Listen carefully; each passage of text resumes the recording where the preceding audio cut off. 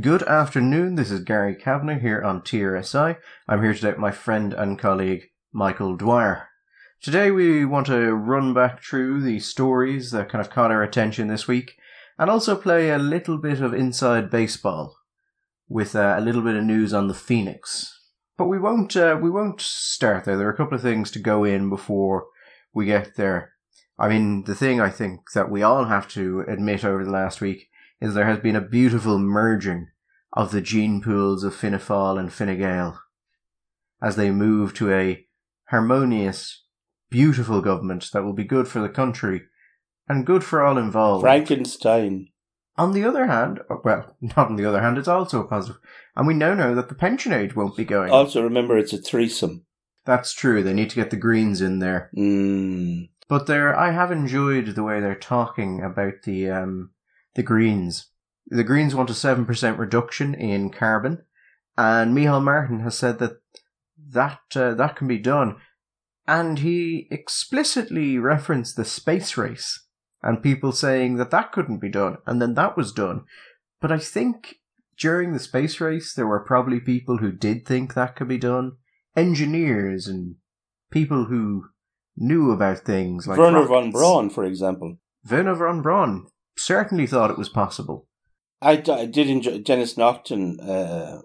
Seems to be just about the only politician willing to, who maybe been paying attention and noticed that this was now being considered a possibility, and pointed out that an annualized 7% reduction in our emissions would result in the desertification of the Irish economy. I mean, Gary, we're looking at maybe a 10% contraction this year in the economy. A 22% unemployment rate. 22% unemployment. Which is going to be difficult because we were bringing up the pension age because we just couldn't afford it. When the pension age was brought in at 65, I think the average life expectancy was 66. 66. Yeah. And as people lived longer, it turns out pensions are incredibly expensive. Very, very expensive. But we couldn't afford it when we had 4% unemployment. Difficult to see how we'll afford it at 22% unemployment. Honestly, Gary, I think the pension age thing is the least of our worries right now.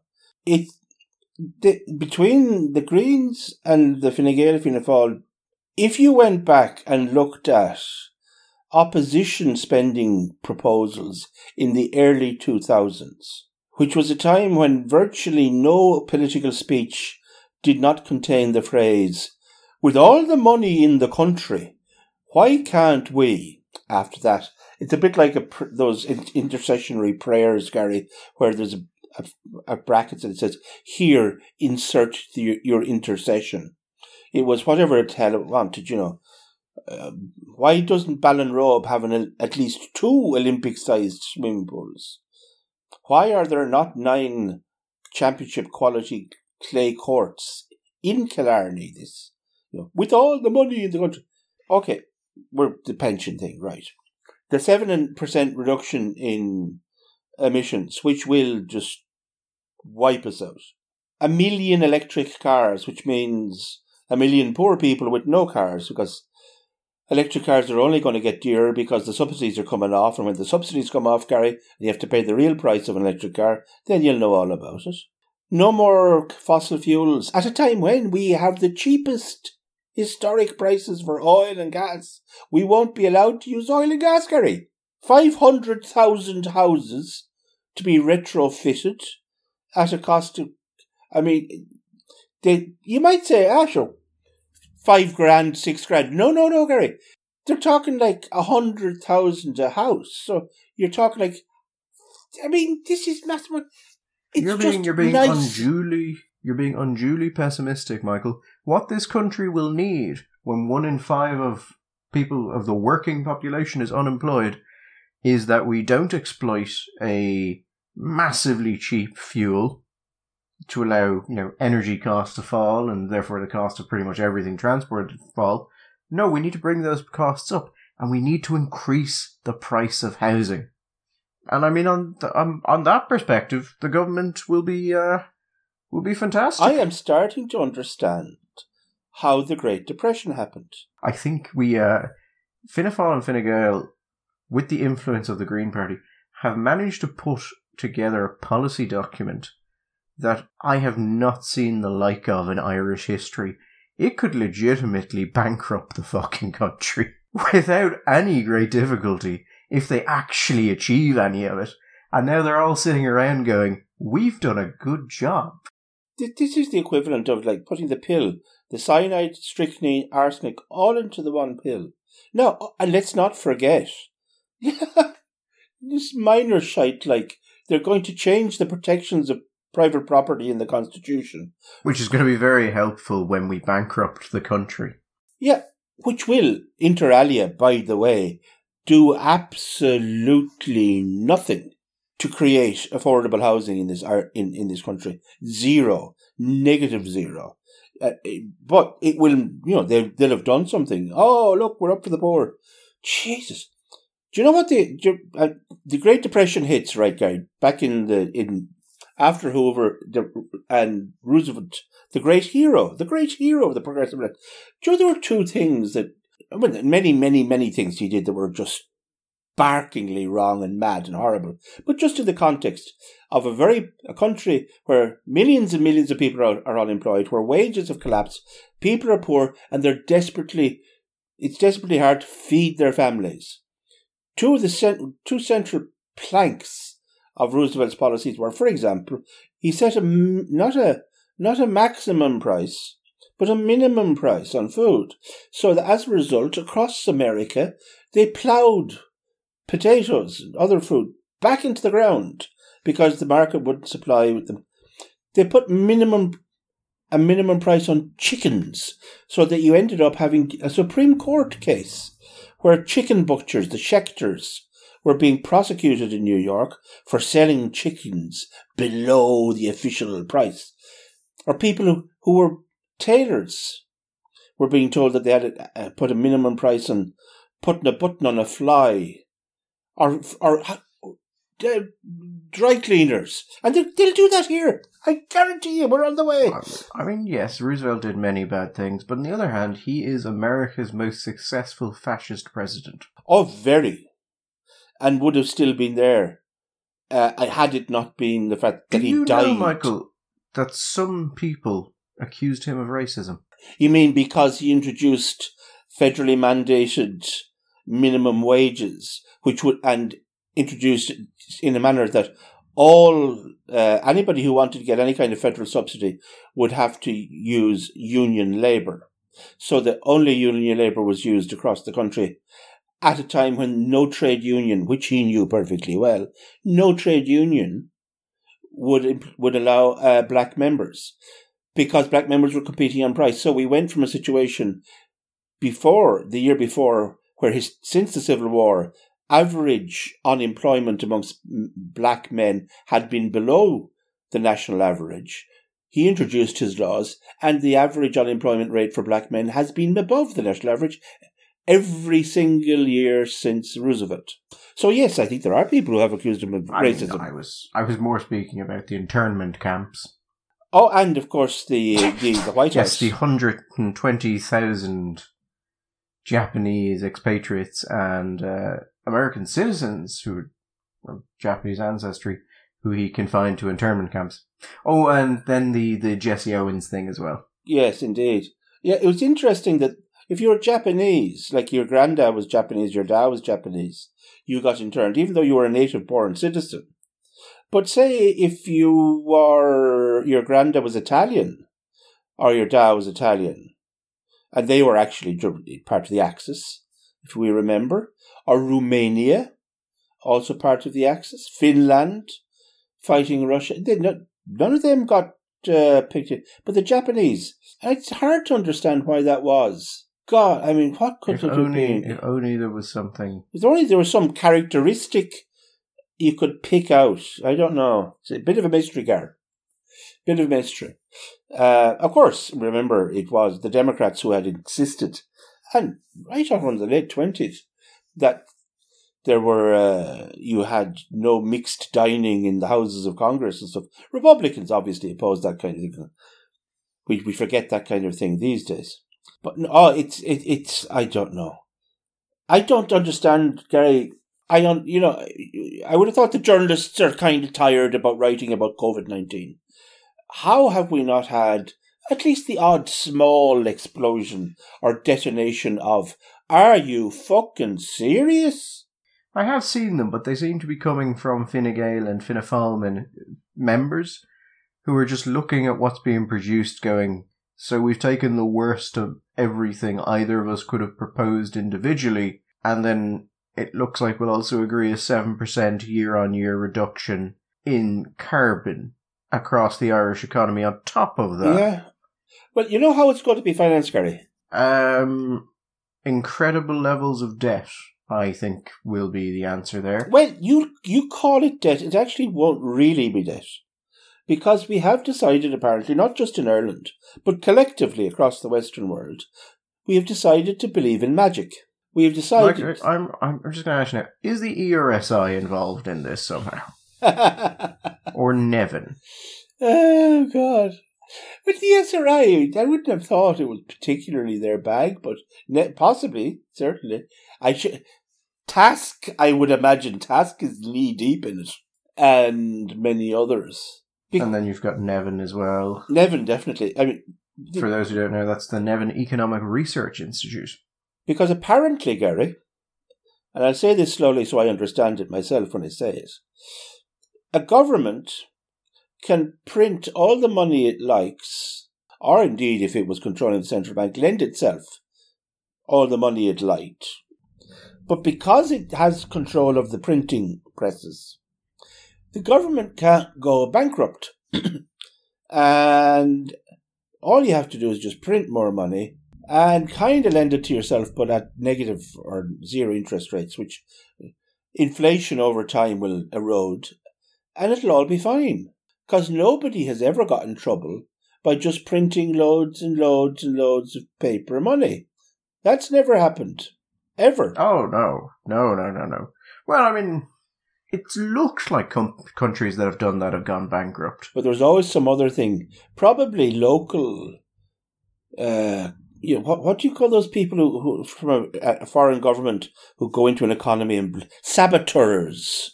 Probably got saboteurs working within the economies, and that's what really like in Venezuela, it's all American saboteurs, or in Zimbabwe, which was American saboteurs. You're talking about modern monetary theory, MMT, sometimes called new monetary theory. Mm-hmm.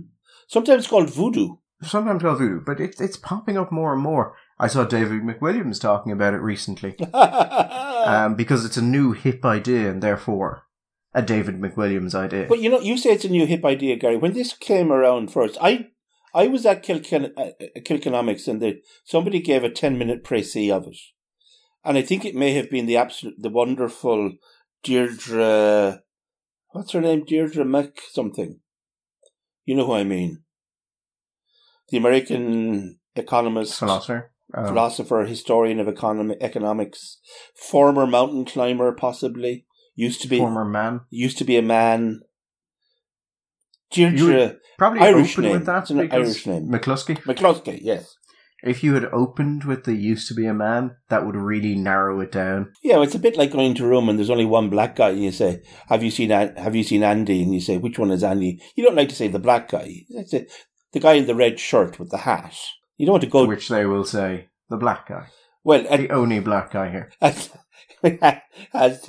a black friend of mine once said to another, when we asked a question about the other black guy in the room, and your man went through this torturous, everything tall, short, described, and eventually Romario got it. And he looked at him, completely puzzled, and said, without any irony, "Why didn't you just say the black guy?" Well, terribly embarrassed. So, yeah, McCluskey described this, and I remember at the time, she described it quite accurately. And at the time, not regarded as a new hip idea, it was regarded as laughable, genuinely laugh out loud funny. But now, apparently, what's the phrase? The tectonic plates of orthodoxy have shifted? Well, that's the way the Journal described it. Oh. I don't know. I'm going to paint my face blue and do the dance. The core idea of MMT is that if you have a fiat currency, if you have your own currency, and you can never really become insolvent, you can never go bankrupt if all of your debts are in your own currency, because you can always print more money, which is one of those things which is technically true in that you can always print more money and you don't ever have to declare bankruptcy, but not quite correct in that you can just cut the legs out of your own economy by doing it and then, take a lead pipe to it. The thing is, Gary, you have to buy stuff from other people. There are going to be things outside of your own country you're going to need to buy and import. And if you go along with your currency, euro, and other people may say, no, I'd prefer to be paid in Gambian pesos or Australian whatevers. Yeah, this is, I think, the problem that Venezuela found when they started introducing different exchange rates and effectively different currencies. They had several, all at the one time. But traditionally, the printing of money has been seen as rather a negative thing. If your economy is completely discrete and not connected in any way to any other economy outside of it, all you've done is just change the numbers in the notes. You haven't really done anything else. Because the proportion distribution of the notes remains the same. But the problem is that no economy actually is like that. And all you just do is you make your money worth less and less until we have those lovely scenes where people are running around with wheelbarrows full of currency. My favorite, do you know the phrase that it's not worth the paper it's printed on? That actually happened in Venezuela. They had to, because they don't produce paper of the quality that you want for currency, they were importing the paper. And it got to the point where the paper was more expensive than the currency it was producing. So it was actually not worth the paper it was printed on. But it's becoming very popular. And God help us, that's where most of the left-wing think tanks are going now. That's where Fine Gael and Fianna Fáil are going. Well, we have a government that is going to have a 20% unemployment rate, and all of the good things, none of the bad things. They will spend, they will build, they won't raise taxes, they won't raise the pension age. No. We'll cut the production of carbon by 7%, which may actually be shockingly easy when they bankrupt us. Which I suppose at least the Greens will get something out of this. Yeah. I do wonder a little bit what the Germans will think of all of this spending and not saving and not taxing. Particularly when I say the Germans, I mean the European Central Bank, because of course we don't have the option here of just printing money. And I think if somebody comes up to the Germans and said, lads, let's just print money, the Germans' response is going to be, would you just fuck off? Yeah, we've done that. We don't like that. We don't do deficit spending. Because when the Germans say, no, we've seen what printing money does, because we did that in the run-up to World War II. And it wasn't great, lads. Wasn't great. Because MMT has some very exact refutations of the idea that printing money causes hyperinflation. And McWilliams went through a lot of them in his recent article. He also suggested that people who disagreed with him were responsible for the rise of Hitler, so I don't know how seriously we should take that. Oh, God, get your retaliation in first. That's brilliant. Oh, he's not just a haircut, Gary. I don't care what you say. He's not much more than a haircut. He's a good speaker. I'll give him that. I have never met McWilliams. Every economist I know who's a serious economist, and even if I don't agree with him, is a sound kind of person. Not a single one of them I know who's met McWilliams speaks well of McWilliams as an economist. Well, a lovely chap, I'm sure, and a charming man. Yeah, sometimes. No one seems terribly sure he has any idea what he's talking about. But he's published lots of books, and he's on the telly. So he must know loads of stuff. Yeah. You don't get a haircut like that, Gary, just by hanging around on the dole queue. I mean, he's certainly paid more than we are to give his opinion. Oh, my God. You want to talk about hyperinflation? You're talking exponential growth. That's an exponential graph. The difference between 0 and 1. Then again, I suppose the question is, have we been right more than he has? Well, I think we've been on the right more than he has. Oh, boom, boom. A little bit of comedy there. Yeah, I'll see if I can add a drum track into that point. Anyways, that's the big news of the week. The big news of the week is having been destroyed. Having been softened up by a pandemic, beaten around the place and battered and bruised. The good news is that our own government is going to finish the job. Which, I mean, maybe it's better that rather than a slow bleed out, we have the kind but gentle beating of Fianna Fáil, Fine Gael, and whatever policies they've decided to adopt to get into government with one of the third parties. It's a bit like being beaten by a sock full of wet sand. Those things where it's supposed to not leave bruises above, but only below. Now, I just do wonder, though, I grew up in a country which was poor and unemployed, and we thought maybe it was always going to be like that. We're kind of thinking, would we have been as well off not bothering having the sort of the growth and the economy and all that stuff, if this is what we're going to do with it? This is why you can't have nice things. David McWilliams? No, all of us, the Irish. No, I meant is David McWilliams responsible for why we can't have nice things? No, we are responsible. Because ultimately we are responsible for David McWilliams also.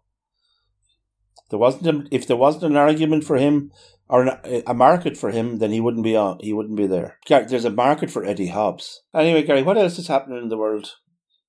Taiwan. Taiwan. Well done, Taiwan. Yeah, we had the Minister of Health for Taiwan in Gript there yesterday, talking about how well Taiwan had done against COVID-19 and why the WHO needed to let Taiwan in so that it could, so that there would be no, chinks in the mail against the next pandemic. What do you mean let them in? Oh, well, the World Health Organization doesn't recognize Taiwan. Hold on now. Okay, well, that makes sense. WHO is a representative body of the United Nations, yes? Yes. And the United Nations is the highest expression of the human ideals of peace, prosperity, and human rights, yes? I mean, some would say that, but I couldn't possibly comment. Yeah, okay. And that makes sense, because you've got China and Taiwan. One is a prosperous, free, democratic country. The other is a repressive, brutal, totalitarian dictatorship. Yes, but you see, the Republic of China, which is Taiwan's actual name, yes, lost its seat in the United Nations to the People's Republic of China in 1971. You see, that's what happens when you send a small ambassador. People need to learn the lesson. Big ambassador, you get into a fight, you keep your seat. You don't want to send small ambassadors, Gary. You'll end up getting pushed out by bigger lads. Anyway, 1971. But, they basically made the argument that it would be nice if the WHO would start responding to their letters. Did you see the list of new appointees to various United Nations organizations published this week? I saw some of them. Did you notice that there was any one particular country represented rather widely? Would it be China? It would be, Gary. And I think the idea that the United Nations, facing down the barrel of gun of the Americans not paying for it anymore. The only other people that might pay for it, being the Chinese. I think the likelihood of them saying anything nasty about China. Also, remember, China has basically colonized Africa and large chunks of Micronesia and Polynesia. So they've collected all these countries. There's no chance that there's ever going to be a vote that's going to allow Taiwan any kind of recognition. No. Although the issue, Africa is going a little bit badly for them at the minute because of, the rampant racism of Chinese society, which Africa seems to have been reminded of by all of those videos of black people in China being refused entry to everything. Yeah, but they were in China. In Taiwan this week donated a fair amount of PPE to Irish nursing homes. Mm-hmm.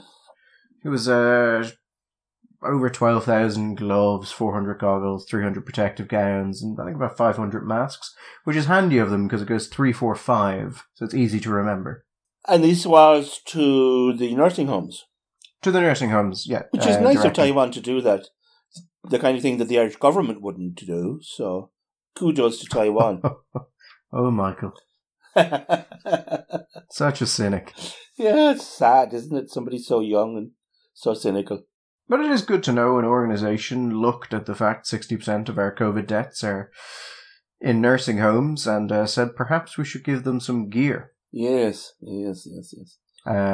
So that was the Irish, the Taiwan-Ireland Association. They're nice of them. Taiwan is really coming out of this quite well. Very well. Turns out all you need to regain the world's favour is for your enemy to start a global pandemic through its own incompetence. And then try and cover it up through its control of international institutions. It also helps if you have been sort of jumping up and down, and as it were, on the side on the bank, waving your arms, going, "Hello, something bad is happening over there," and nobody hears you. But afterwards, they go, "Do you know what? That guy was jumping up and down trying to get our attention." Yes, and now the world has collectively gone, you know what? Maybe China wasn't the upright world citizen we thought it was. Taiwan, what do you think about this? Yeah. Taiwan. It's just a smiling man going, "Oh, I've got some stuff to tell you. Would you like to read my book?" Yeah. Taiwan will now go on a world tour of, chat shows. Taiwan speaks to Jonathan Ross and Graham Norton. Taiwan does the Late Show with Letterman. Yeah, just be Taiwan going, when we ruled the mainland, we didn't harvest religious prisoners for their organs. General Chiang Kai-shek was deeply opposed to that kind of thing. We just shot people. Yeah. And that's just good and decent. Straight up. On the wall, bang, gone. Leave a body for the families. Yeah. And don't even charge them for the bullet. No, that was the Japanese thing. So yeah, the Taiwanese, grand bunch of lads. Grand bunch of lads. So yeah, I like that story mostly because I totally missed it in the Irish newspapers. Did you? Did you notice its complete absence from the Irish papers? Michael, I kind of did. There you go. That's it's funny because there's so much news out there. It's almost like China and Chinese companies and the Chinese embassy are a massive source of advertising revenue for most of the large newspapers, and therefore it would be quite an editorial decision to publish something negative about China or positive about Taiwan. It's one of those odd, funny things where some journalists pointed out that the Irish media and RTE seem to be far more obsessed with the doodads and brickbats of Donald Trump than the activities and the responsibilities of China and the Chinese Communist Party. And when he made this point, they got lashed for whataboutery. Perfectly reasonable observation to make, but apparently no. It's whataboutery. And whataboutery apparently is a very bad thing. Yeah, they're not great on Asian news in general. Well, I find that if I try and get the Jerusalem Post and the Hindustan Times every day to keep myself up to gear. The Diplomat is pretty solid in it was a great day for Taiwan. Jack Chambers, another Fianna Fáil man, staunch Fianna Fáil man. Yes. In the Independent today. Weirdly enough, at nearly exactly the same time, an incredibly fawning profile of Micheál Martin appeared. What's Jack at? Well, Jack is telling us why we need newspapers, Michael, and how newspapers need to be protected, and are in many cases very similar to frontline healthcare workers.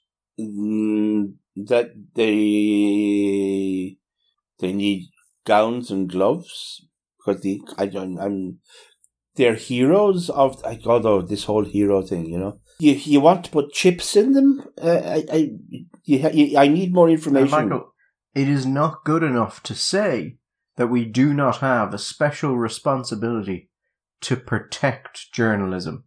Well, I think journalism has a responsibility to respect journalism, and unfortunately journalism has dropped the ball on that one. And, putting aside long-term funding, which must be addressed, the government needs to announce targeted measures to protect these information streams.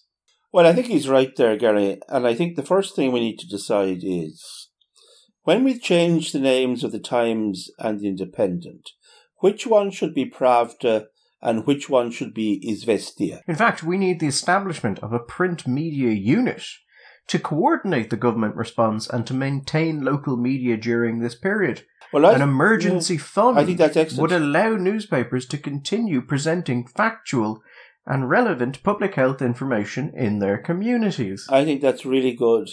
And I think I personally would certainly be reassured by the knowledge that the news media in my country, between the print media and the electronic media and the television, was utterly reliant on money from the government to stay. That would make me feel much more confident in the independence and the investigative force and energy that the news media had, to know that the government was backing them up with their money. It's worked so well previously. How could anything where government money, which is at the control of the government of the day, is the existential lifeblood of an industry, how could that give you any sort of soft power or sway over an industry? Well, now, Gary... Ridiculous to suggest. No, hold on. Coming in here with your the fancy... theories of a pessimist. You're coming in here with your fancy Gramsci words like soft power. No, the fact is, yes, it's true that in other countries this may not have worked. But I think that we would all agree that the politicians in Ireland, in Fianna Fáil, Fine Gael, Labour, the Social Democrats, the Greens, and maybe some of the independents, are not the kind of people that would ever expect a quid pro quo.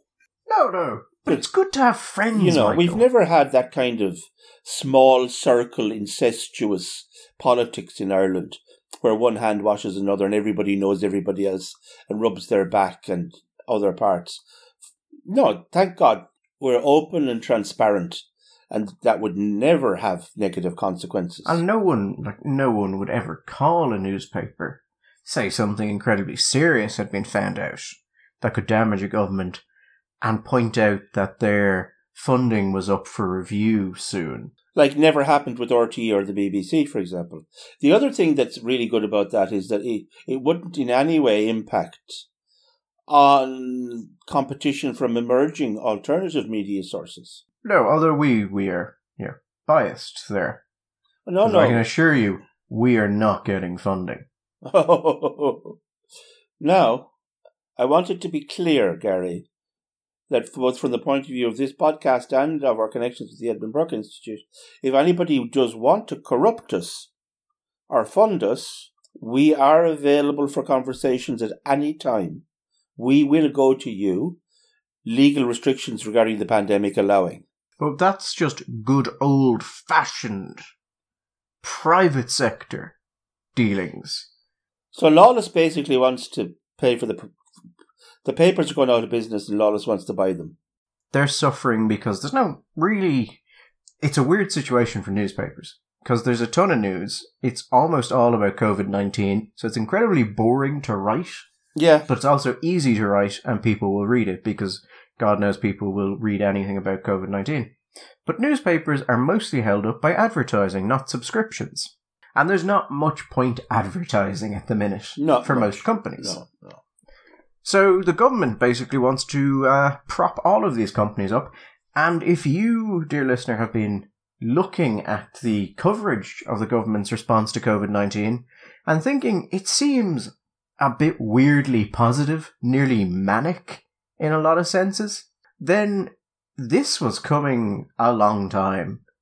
So that somewhat explains why they've been so positive to the government, and why, should this come in, they will continue to be positive towards the government, because otherwise they won't have jobs. Well, they'll be positive, Gary, except when things happen that absolutely have to be called out, the really important things. I mean, as Lawless says, we need really cutting-edge, proper database journalism, like the kind of journalism you get from Kitty Holland. I saw her on a tweet from her on Twitter the other day, and I thought, fine, thank God we have people there who still have the courage and the insight to see these things, because sometimes they're missed. There was a panel, Gary, on talking about mental health issues of experts, psychiatrists, psychologists, how to deal with the mental health problems that may occur also in young people during this time of pandemic. Gary, 4 experts, 4 men. 4 white men. Kitty had the courage to say it. She said, for God's sake, not a woman, not a person of colour. You got to do better. You know, I mean, firstly, that's absolute. I do have to say, applause. That is very cis-normative of Kitty Holland. She doesn't know how any of those people identify. Well, she may know them, Gary. I don't know, but it's possible. I think she's made assumptions about how they identify based upon their appearance and bearing, which is a grotesque undertaking. That would be a fairly horrible stereotyping, a form of racism, really. That hadn't occurred to me, and I want to thank you for calling me out my error, Gary. And I'm going to examine myself later critically to see how that I hadn't considered that these people may identify and may indeed, absolutely be fluid in both gender and ethnicity. I think the only way to get through this, Michael, is if you submit to mortification of the flesh. Chalk ices. Anyway. What? Not traditionally, no. No. More whips. Whips. Would I have to make a whip? Could have a walnut whip. I think there is a version of the walnut whip that doesn't have a walnut, which is just referred to as a whip. So I'm sure you could do that. When I was a kid, the walnut Although I don't know if that would fly in Opus Dei. Was the absolute top of the pyramid of the chocolate-based sweet treat. It remains the top. I mean, it was savage money. And a bar of chocolate, like a small bar of chocolate, was 5 pence or something. Like a walnut whip was like 30. It was mad money. But it was just the thing. It was the dog's proverbials. I mean, even above a Toblerone. No. Here's one fun thing though, Michael. Go on. Now, I find this particularly fun because I got to write about someone who's written about me. Who da? The Phoenix. I think the Phoenix is great, and I support the Phoenix. And I think people should buy the Phoenix. And I actually do have a subscription to the Phoenix. I think the pandemic is a good time to support magazines. It's funny, and it's good stuff. Buy the Phoenix. I do have a subscription to the Phoenix. But then I did recently hear someone say that the Phoenix is primarily subscribed to by people who think the Phoenix might write about them, and I did feel personally attacked. That is exactly why I subscribe to the Phoenix. They wrote an article about me. There is a grain of truth to that, actually, isn't there? But that's why I subscribe to them. What's happening in the Phoenix, Gary? So the Phoenix have covered myself and the EBI a couple of times. I think you've gotten brought up as well, Michael. Oh, I was once, years and years ago. I remember taking an interview on the phone after Mass one time 100 years ago. Oh, they asked you, because anytime they've written about me, they haven't bothered to ask me. Well, that was a different time. I mean, literally 20 years ago, that was, I think. Oh, when the Phoenix had standards. I don't know. It may have not had standards, and it may just have had staff. That's important. So the Phoenix sacked a woman called Eva Short, who was their now the former newly appointed deputy news editor and journalist with the Phoenix magazine. Okay. And she had been self-isolating. She thought she could have COVID-19. Her symptoms matched. In the end, it turned out to just be a bad flu. But the company got rid of her when she was out sick because she was on her probation, because she had just gone to the Phoenix after having spent 2.5 years at Silicon Republic. That's a bit rough. Yeah. So they let her go. They had her stuff thrown into a cardboard box and carried it over to her while she was ill and locked her out of everything. Ah. And then they began advertising for an urgently needed replacement for her, which they described as an unpaid internship requiring 5 years of experience. Well, I suppose if you're going to get somebody for free, now is the time to look for one. And then, unfortunately, Miss Short took to Twitter to point out that the position they'd put up was exactly her job spec. And then people started turning up saying that she should bring a case against the Phoenix, or they would cancel their subscription if the magazine didn't explain itself. Mm-hmm. They edited the advertisement, and then they pulled it. And then now the editorial team have come out and said that they had that they weren't involved in that. That was the management team. And the Phoenix's Twitter account has said that was a data input error. Oh, okay. Because, of course, they didn't have an intern to sack. So they had to blame it on data input. Now, I loved the way she described this. She said she crawled down to the ground floor to pick up her belongings from the courier. And she was like, I must say the experience of crawling down while I was ill was pretty devastating, ! Which just made it seem really jaunty. Actually, honestly, the thing that surprised me about the story was the fact that the Phoenix had a deputy news editor and that it had an editorial staff. And honest to God, I imagined that the Phoenix was like a man and a boy. It seems to be full of people. Apparently, it's got a good bit of staff. I did have a look at their company accounts. They are in shit. Like, their accounts are in pieces. So I think they may have felt that they had to do this. And she was on probation, so they felt they could do this. But I got to write an article which was headlined, "The Phoenix sacks deputy news editor as she lies ill. Tries to replace her with unpaid intern." I also got to describe them as Ireland's premier source of news, just about correct enough to avoid legal action. Well, I think Ireland's premier source of news is probably where they'll leave the quote when they're doing it for their back page blurb. Anyway. It needed to be done, but I also enjoyed it. I'm sure you did. And I'm sure the next time I come up in the Phoenix. I look forward to the next time you come up in the Phoenix, in fact. I was about to say that'll be fun. Actually, I saw a number of journalists talking to Miss Short on Twitter and saying that if it was anyone but the Phoenix, they would cover it. But the underlying assumption seemed to be that the Phoenix would remember this and would go for you the first chance it got. Now, I wouldn't like to assume anything of such a prestigious rag. But yeah, no, I would fully expect that, because that's what they're like. Well, allegedly. Anyways, that's a lovely insight into the world of your life and Irish media. Anyway, happy Sunday. The weather is supposed to be improving, so stay indoors and watch it from a safe distance. That's my advice. Otherwise, mind yourselves and stay safe, and we shall be back during the week. All the best.